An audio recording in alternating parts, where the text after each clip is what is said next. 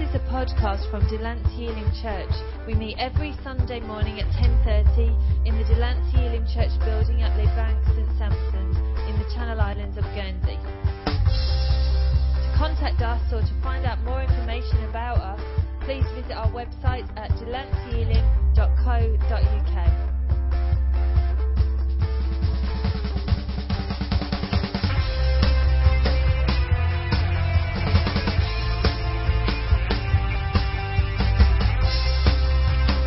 Praise God. I want to ask you a question this morning. It's the title of my sermon today. What do you see? What do you see? Right. I want you to do something for me. I want you to close your eyes. It's all right, I'm not going to do anything, don't worry. You can trust me. Right, I want you to think of something when you close your eyes. I want you to think of a dog. Think of a dog. Okay, open your eyes. Sally, what was your dog like? Forgotten already? A King Charles Spaniel. A King Charles Spaniel, okay. Ollie, what was your dog like? An Alsatian. Alsatian, okay. Jerry, what was your dog like? Border Collie. A Border Collie. So, I'm sure if I went round every one of you today, most of you would probably come up with a different kind of dog. And I'm glad my illustration worked. That you all didn't see the same dog. But my illustration there is to say that we all see things differently. Okay? I asked you to think of a dog, and you would probably think of a dog, maybe your favorite dog, a nice memory of a dog in your life. Maybe you didn't have a dog, but maybe a relative had a dog. But we all think of different dogs. We all see things differently. And I forgot I was going to put some images up, but I forgot all about that, so we'll leave that now. We'll leave that. I had some images that I was going to put up, but I completely forgot about putting it on the computer. Some different images. I think we've seen them before. I think Nicole showed them once. Of a woman, what do you see? And, you know, the whole point of my sermon today is to ask you the question, what do you see? What do you see? Now, the passage that has been read this morning in John chapter 20, there are many accounts of seeing things in John chapter 20. I'm not going to read it again, but I will just highlight the verses. And if you've got your Bibles, you might see them with me. Verse 1 says, Mary saw that the stone had been removed from the entrance. Verse 5, it says, Peter looked in at the strips of linen lying there. Verse 6 says, we read that Peter saw the strips of linen lying there. And verse 8 says that John saw and believed. Verse 12, Mary saw 2 angels in white. Verse 14, we read that she saw, that's Mary, saw Jesus standing there, but she did not realize that it was Jesus. Verse 18, she tells the disciples, I have seen the Lord. Verse 20, the disciples saw the Lord. Verse 25, the disciples tell Thomas, we have seen the Lord. Verse 25, Thomas says, unless I see the nail marks in his hand, and put my finger where the nails were, and put my hand into his side, I will not believe it. Verse 27, Jesus says, see my hands. And verse 29, Jesus says, because you have seen me, you have believed. Blessed are those who have not seen, and yet have believed. What do you see? What do you see? What do you see on this, the greatest day in history, as we have sung today, when Jesus rose from the dead? What do you see? Do you see the new life that we have because of Jesus conquering death? What do you see? What do you see? It says in verse 8 that John saw and believed. What did John see? He saw the risen Christ, and he believed it was Jesus. He saw and he believed. Let's just imagine being there at that time. Imagine you are John and you're experiencing what he saw. We just read the passage, and the passage was read this morning in chapter 20 of John. And we think, oh yes, that's Jesus. That's Jesus who John saw. But what would it have been like if we were there? We would have gone through the whole experience of Jesus being tried, being flogged, being mocked, being crucified, seeing him die on the cross and his body put into a tomb and the stone rolled over that tomb. And maybe after that happened, the disciples were wandering around, disillusioned, lost with no hope and no joy. Yet John sees Jesus alive. He saw and believed. We do not have the benefit of John and the disciples. We cannot see Jesus in the flesh. And so we have to believe by faith. What do you see? What do you see? It says that the disciples saw the Lord. They saw the Lord. In fact, more than just the disciples saw the Lord. More than just the disciples saw Jesus resurrected. The Bible tells us of a number of different accounts of Jesus being seen after the crucifixion. In Mark 16, verses 9 to 11, we read about what we've read in John, where Mary Magdalene saw Jesus. Luke 24, verse 34, Peter is in Jerusalem and he sees Jesus. Jesus' brother James in 1 Corinthians 15, verse 7, let's see what it says there. He sees Jesus. It says, then he appeared to James, then to all the apostles. Some of the New Testament authors explicitly claimed to be eyewitnesses to Jesus' resurrection and transfiguration. Peter said, we do not follow cleverly invented stories when we told you about the power and coming of our Lord Jesus Christ, but we were eyewitnesses of his majesty. That's 2 Peter 2, verse 16.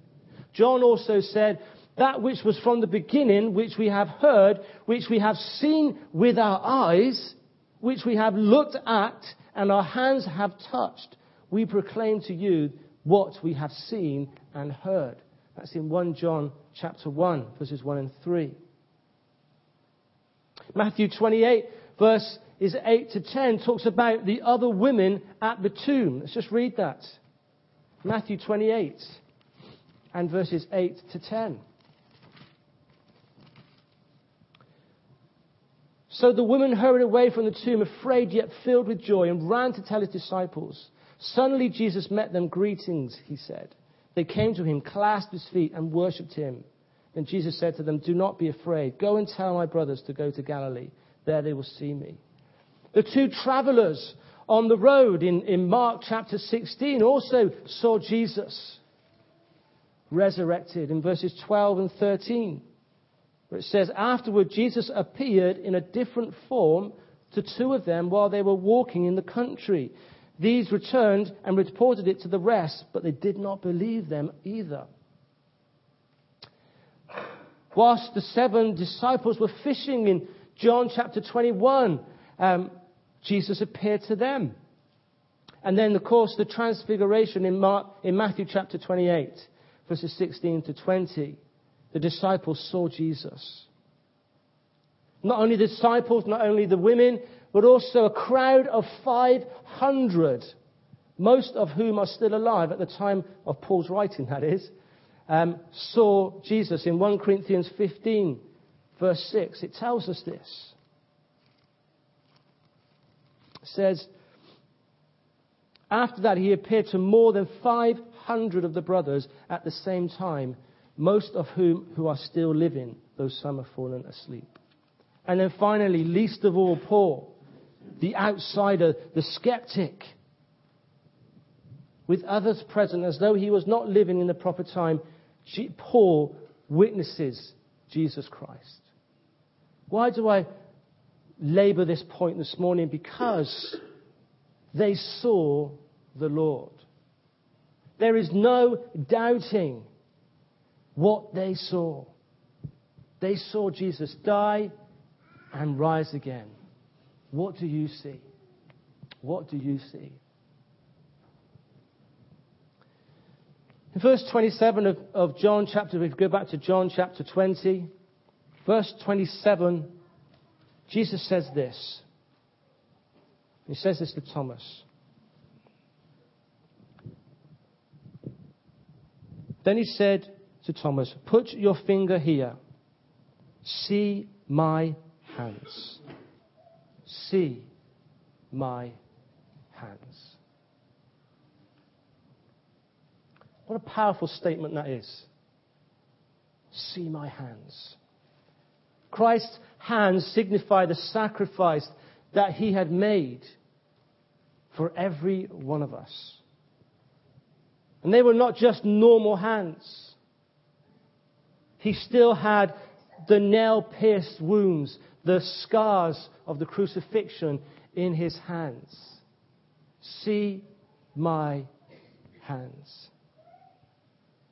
It's important to note that it was Christ's intention for the disciples to see his hands, see his feet, see his side.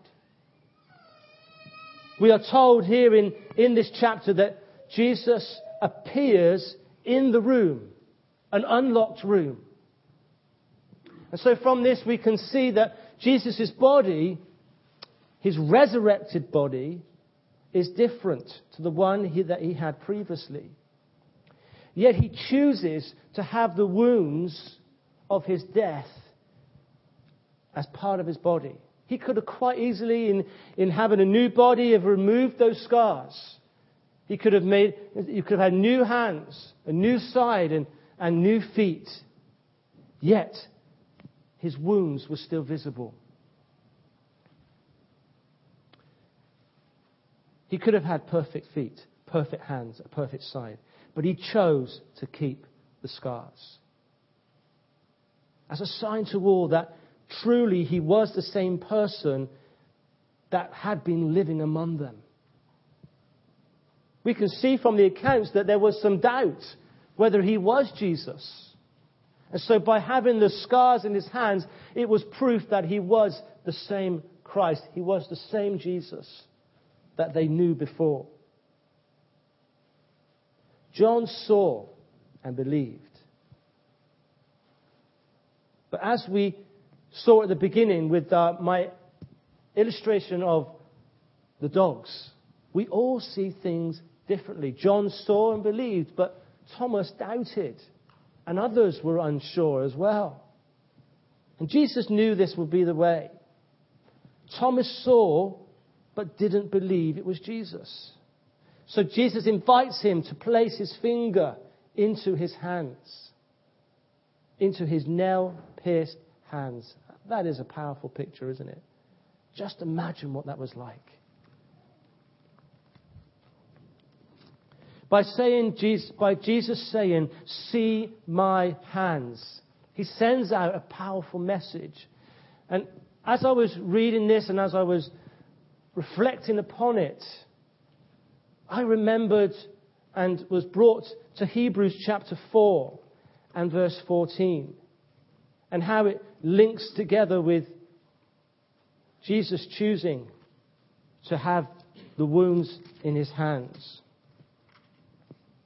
Hebrews 4 verse 14 says, "Therefore, since we have a great high priest who has gone through the heavens, Jesus, the Son of God, let us hold firmly to the faith we profess. For we do not have a high priest who is unable to sympathize with our weaknesses, but we have one who has been tempted in every way, just as we are, yet was without sin. Let us then approach the throne of grace with confidence, so that we may receive mercy and find grace to help us in our time of need." By showing his hands, he is demonstrating that he is able to sympathize with the sufferings that we sometimes go through. Of course, we will never suffer as much as Jesus has suffered, but by having those wounds in his hands, he is telling us, see my hands. I know what it is like to suffer. And that causes us to be able to boldly approach his throne of grace. Boldly approach his glorified state. And he will know what we know. He will know how we feel. He has felt how we feel. He's been there and some. Another interesting thought I thought about with hands and the story of Christ's resurrection is the significance of his hands connected with Pontius Pilate, who publicly washes his hands. Pontius Pilate publicly washes his hands of Jesus because he knew he was innocent. Pilate knew he was innocent, and he washes his hands of him. And we think that innocence should not suffer.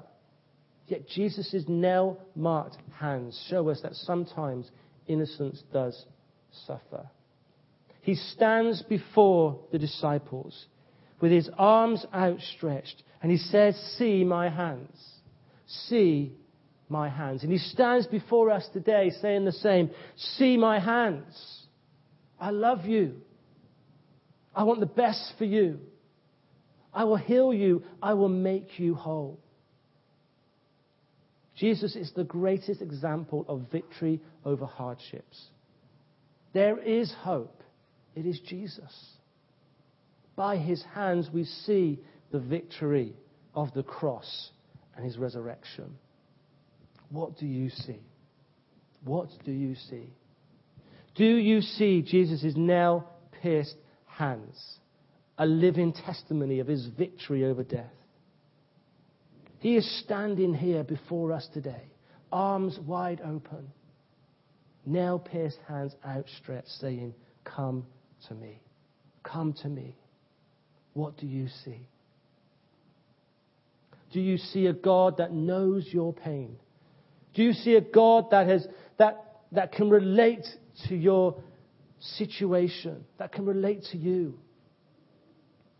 Or do you see a God with arms outstretched, signifying his ability to sympathize with you? A God who knows what it is to suffer. A God who is high and above all things, yet knows what it is like to live a life on earth. This is what I want you to see today. Jesus standing before you, who has conquered death, who can sympathize with our situations. Back in John chapter 20, Jesus' final words, and my final point this morning, are found in verse 29. And Jesus' final words are this: because you have seen me, you have believed. Blessed are those who have not seen and yet have believed. Another beatitude there. Blessed are those who have not seen and yet have believed. Jesus had to prove to Thomas that he truly was the same person that he knew. And he could see Jesus in front of him. And I've been asking the question today, what do you see? What do you see? Well, Thomas could see Jesus in the flesh, yet he still didn't believe. And the empirical argument of the modern day unbeliever is that they cannot believe in God or they cannot believe in Jesus because they cannot see him. There is no empirical evidence, or in other words, they cannot see him. I cannot see him, so I cannot believe in God. I don't believe there is a God because I can't see him. Jesus' final words are this: blessed are those who have not seen and yet have believed. If you believe, then you are blessed, it says. If you believe, then you are blessed by Jesus because you have believed without seeing him. Faith has caused you to believe. Faith has caused you to believe. I'm sure you know about the three cats. Promise, faith, and experience. And they've been out on the town, they've been down the pub, if cats do go down the pub. Anyway, they're walking home, and they're walking along this very thin wall. Promise is stone cold sober. She has had just soft drinks that night. Faith has had a little to drink. Experience has had a bit more. And is definitely very woozy. And it's a narrow wall. If faith follows promise, then she stays on the wall. If faith, however, turns round and looks at experience, who's wobbling all over the place, she's going to fall off the wall, and so is experience. We are called to look not for the visible, but to the invisible. We are called to look to the promises of God. More than that, to live by faith in Jesus Christ, the Son of God, the risen Son of God. This is the faith which means that we can be like Habakkuk. Though the fig tree should not blossom, nor fruits be on the vines, the produce of the olive fail, and the fields yield no food, the flock be cut off from the fold, and there be no herd in the stalls, yet I will rejoice in the Lord.